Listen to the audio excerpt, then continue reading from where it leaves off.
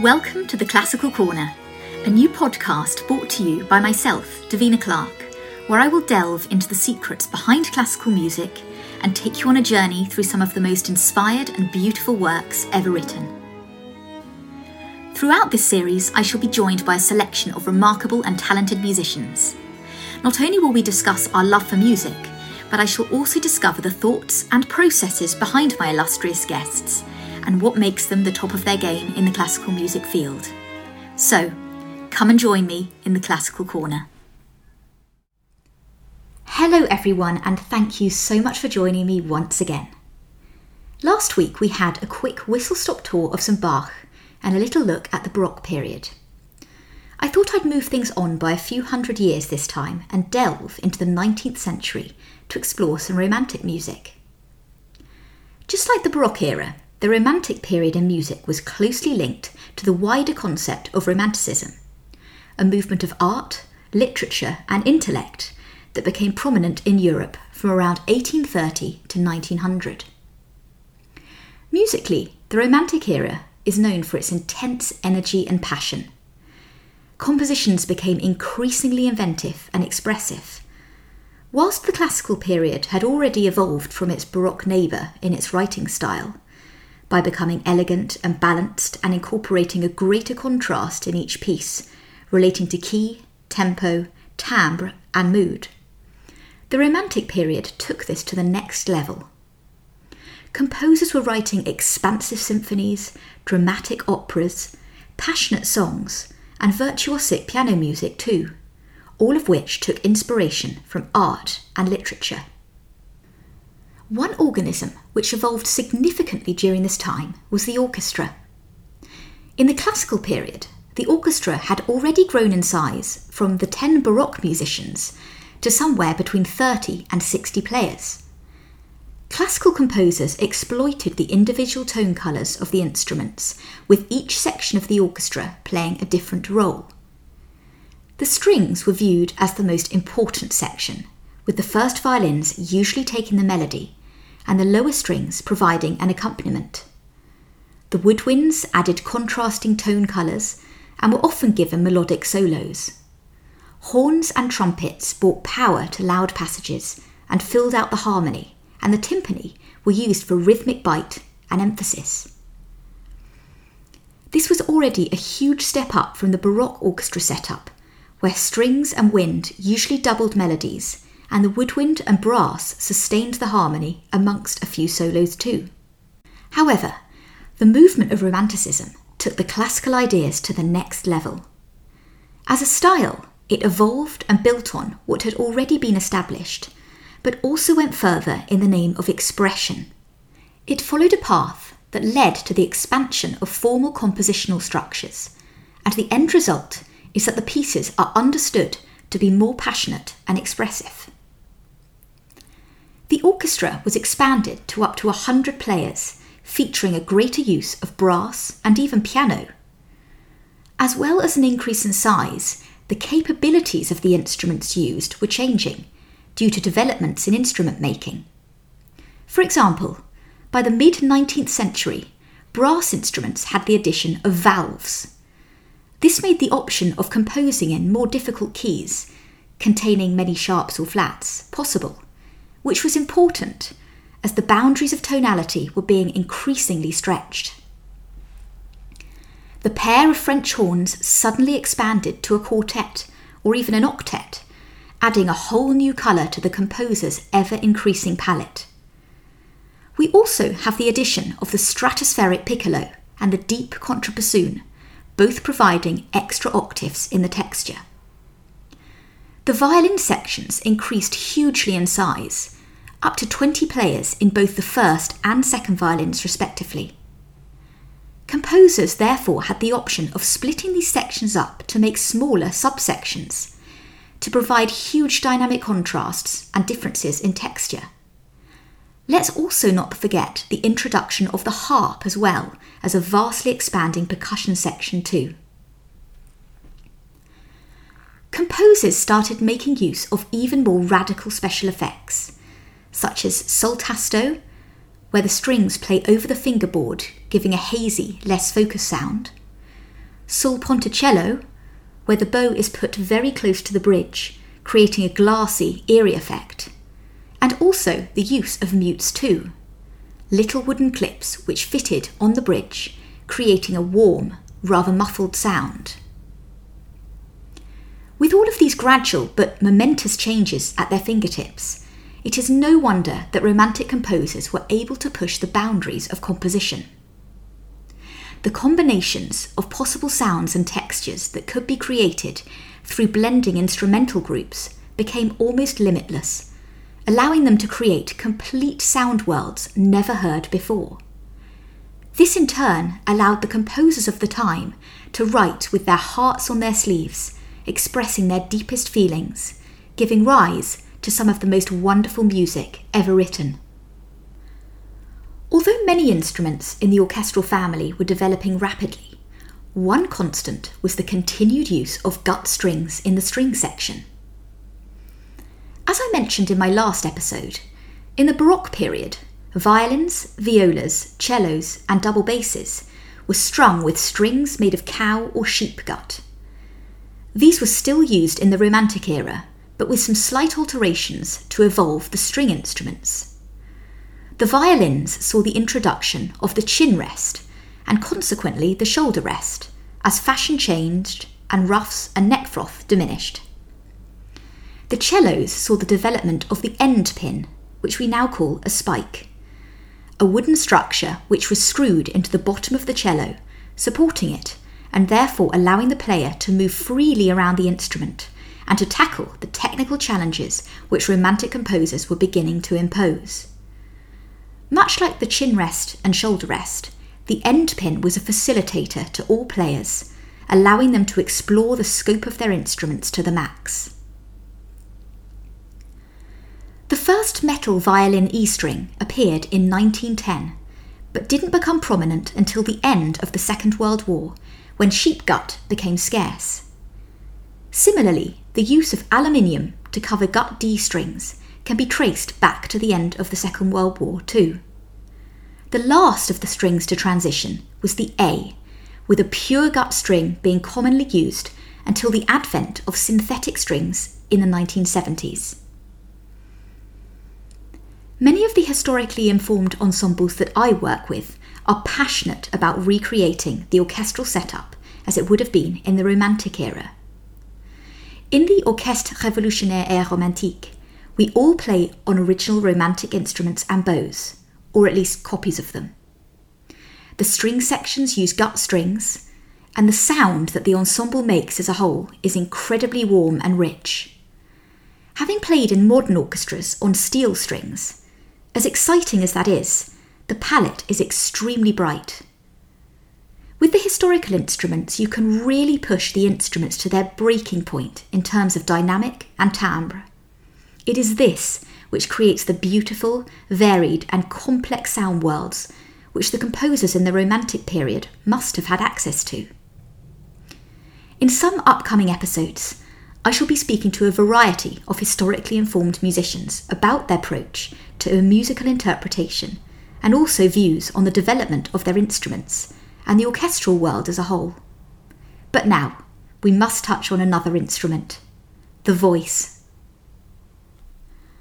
As you can imagine, along with the development of almost every instrument under the sun during the Baroque, Classical and Romantic eras, the use of the voice and indeed the genres in which it was utilised also evolved. In the Baroque period, it was Italian opera which was a dominant force and came to the fore in wealthy courts across Europe. Features of these early operas included a simple plot, the use of a small group of instruments and choruses, and of course, a happy ending. It was Christoph Willibald Gluck who took opera in new directions in the mid-1700s. He expanded the structure, narrative, and harmony, and also made the newly developing orchestra much more integral throughout. He introduced a technique called recitativo accompagnato, which was a new style of recit. Recitative is a style of delivery in which the singer is able to bend and adapt the rhythms written out by the composer to become more free, thus imitating ordinary speech. It mirrors the action of spoken language and was a technique used throughout opera in the Baroque and Classical period, which allowed the plot to progress slightly more fluidly than constantly getting stuck into arias where singers usually repeat what they are saying or singing again and again and again. In the Baroque period, these recitatives were usually accompanied by just a basso continuo group, harpsichord, lute and a cello. However, it was Gluck who developed this into recitative accompagnato, meaning that the recit was actually supported by the full orchestra. Having a backdrop of strings and sometimes wind when delivering a story in this fashion allowed for the creation of a variety of atmospheres, thus building up tension and excitement when needed throughout the plot. With this new style of writing and with greater forces at their disposal, composers were able to add more characters, thus making their plots more exciting and extravagant. The introduction of comic characters in Italian opera, or opera buffa, was a nod towards the everyday man and opera that he could relate to more easily. Whereas opera seria was an entertainment that was both made for and depicted nobility, opera buffa was made for and depicted common people with more common problems. Highbrow language was generally avoided in favour of dialogue that the lower classes could relate to, often in the local dialect. But this is just one style of writing. As a genre, opera became steadily more international and varied in style. A real mix of Italian opera seria with German Singspiel and French comique too. As well as his introduction of recitative accompagnato, Gluck strove to reform opera in a way that stripped back the extravagant writing created in Mozart's time, where the lead female or male singer was often the star of the show, with virtuosic and embellished melodic lines.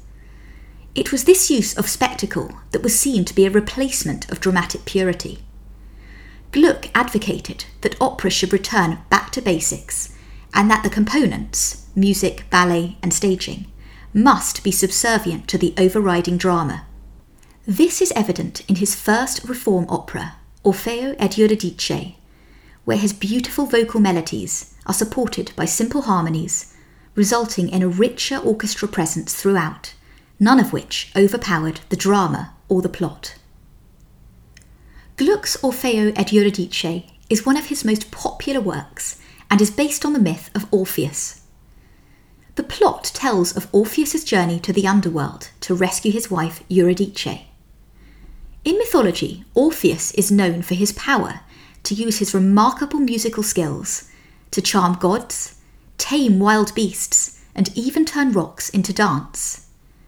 The piece was premiered in Vienna in 1762, but was actually adapted 12 years later by Gluck to suit the tastes of the refined Parisian audience. The opera opens solemnly with a group of shepherds and Orfeo surrounding Eurydice's tomb. He will do anything to get her back from the underworld. Amongst his grief, Amore, or Cupid, appears telling Orfeo that he is able to go to the underworld to rescue his wife on the condition that he is not allowed to look at her before they arrive back on Earth.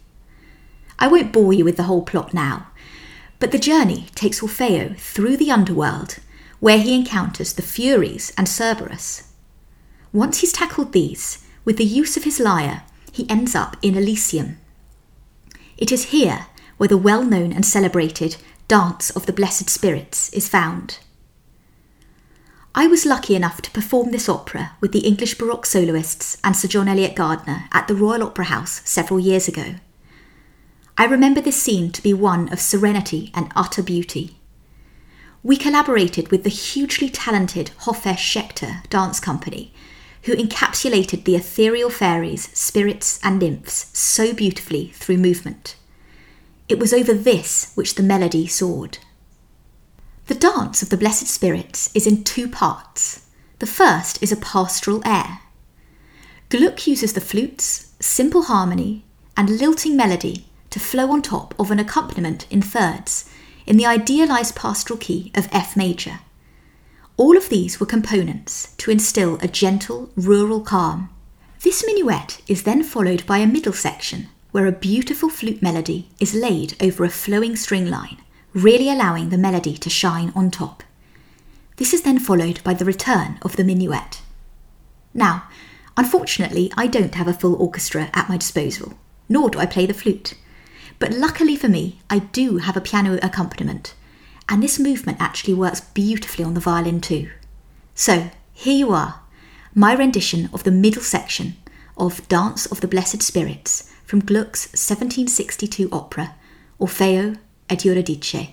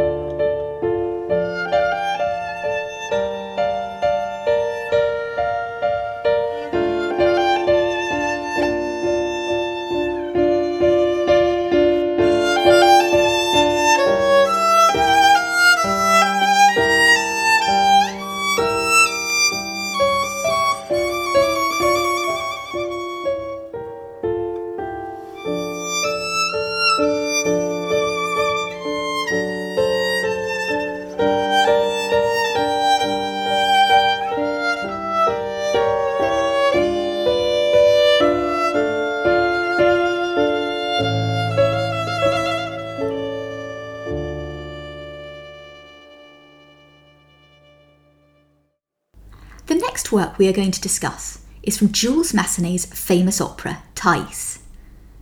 We've already touched on how the genre of opera evolved from the Baroque into the classical period. However, it is in the Romantic era where real strides in opera were made. The combination of music and drama, along with the expression of strong feelings and passions, such as love or death, really made it the golden age of opera. It remained the most prestigious musical genre in France, second to Italy, and was centred in Paris.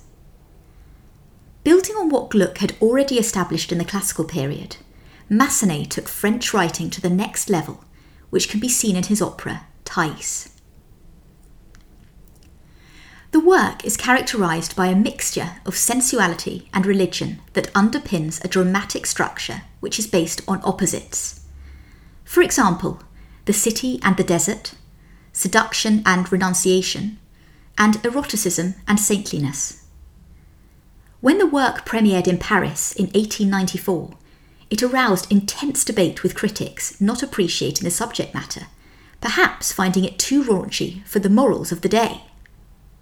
The complex plot is set in Egypt under the rule of the Roman Empire, where a monk tries to convert Thais, a courtesan, to Christianity.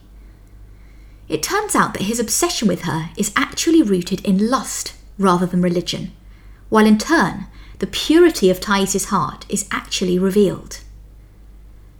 French Romantic music is often distinctive for its particularly delicate qualities, and nowhere is this more evident than in this opera.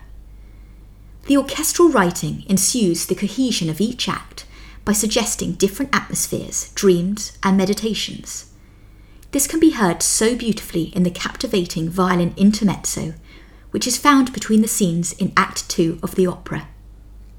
Meditation, or meditation, is a reflective, magical movement which instills a feeling of purity and innocence in the listener. The sweeping harps carry the soaring violin melody with ease, cushioning it on dreamlike harmonies, leaving both performers and listeners in a meditative state. I shall now perform an opening extract of Thais' Meditation, which should hopefully help you all unwind. I am joined by my friend and colleague, Valeria Kurbatova, on the harp.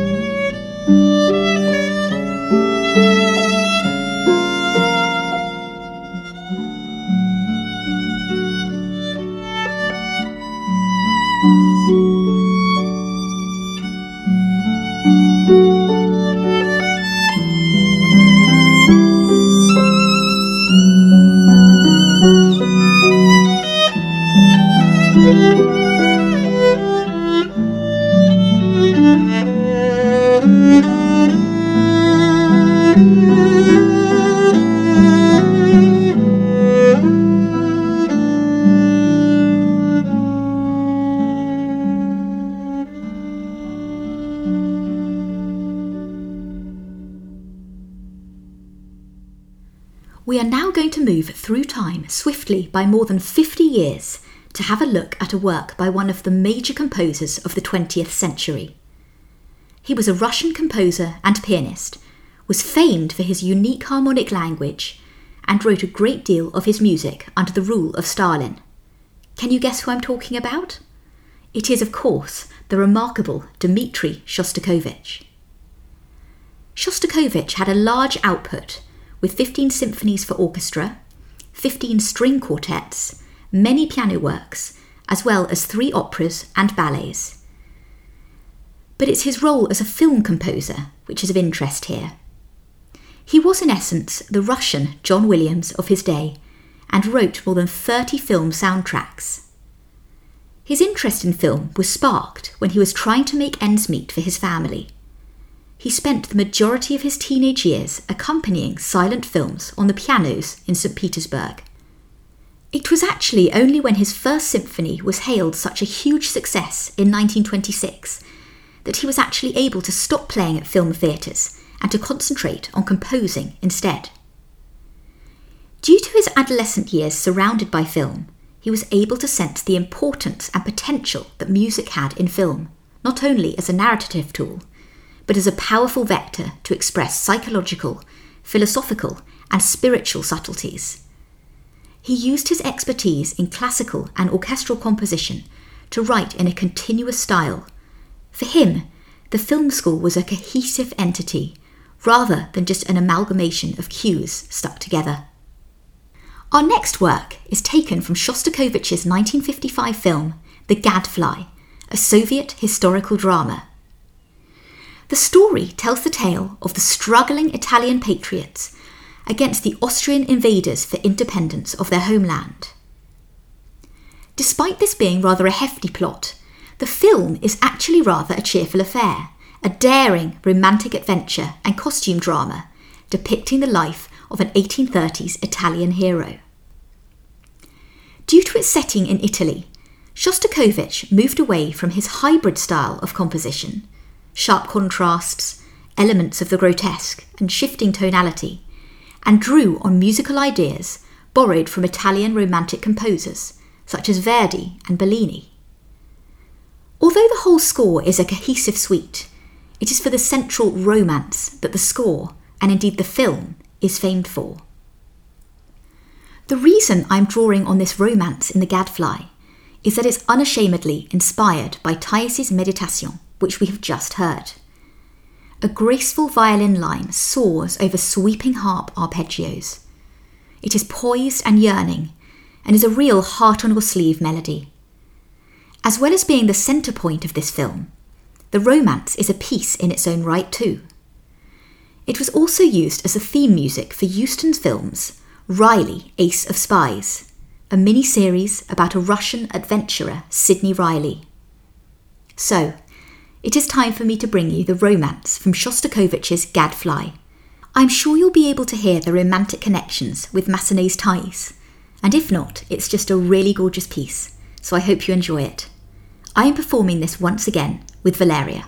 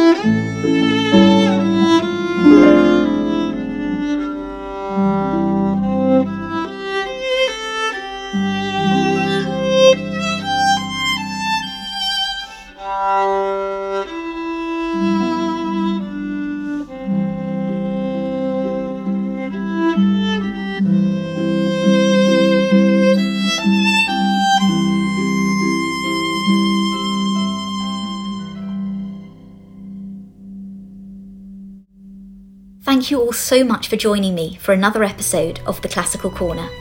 I hope you'll tune in next time when we shall continue to explore some more glorious music together.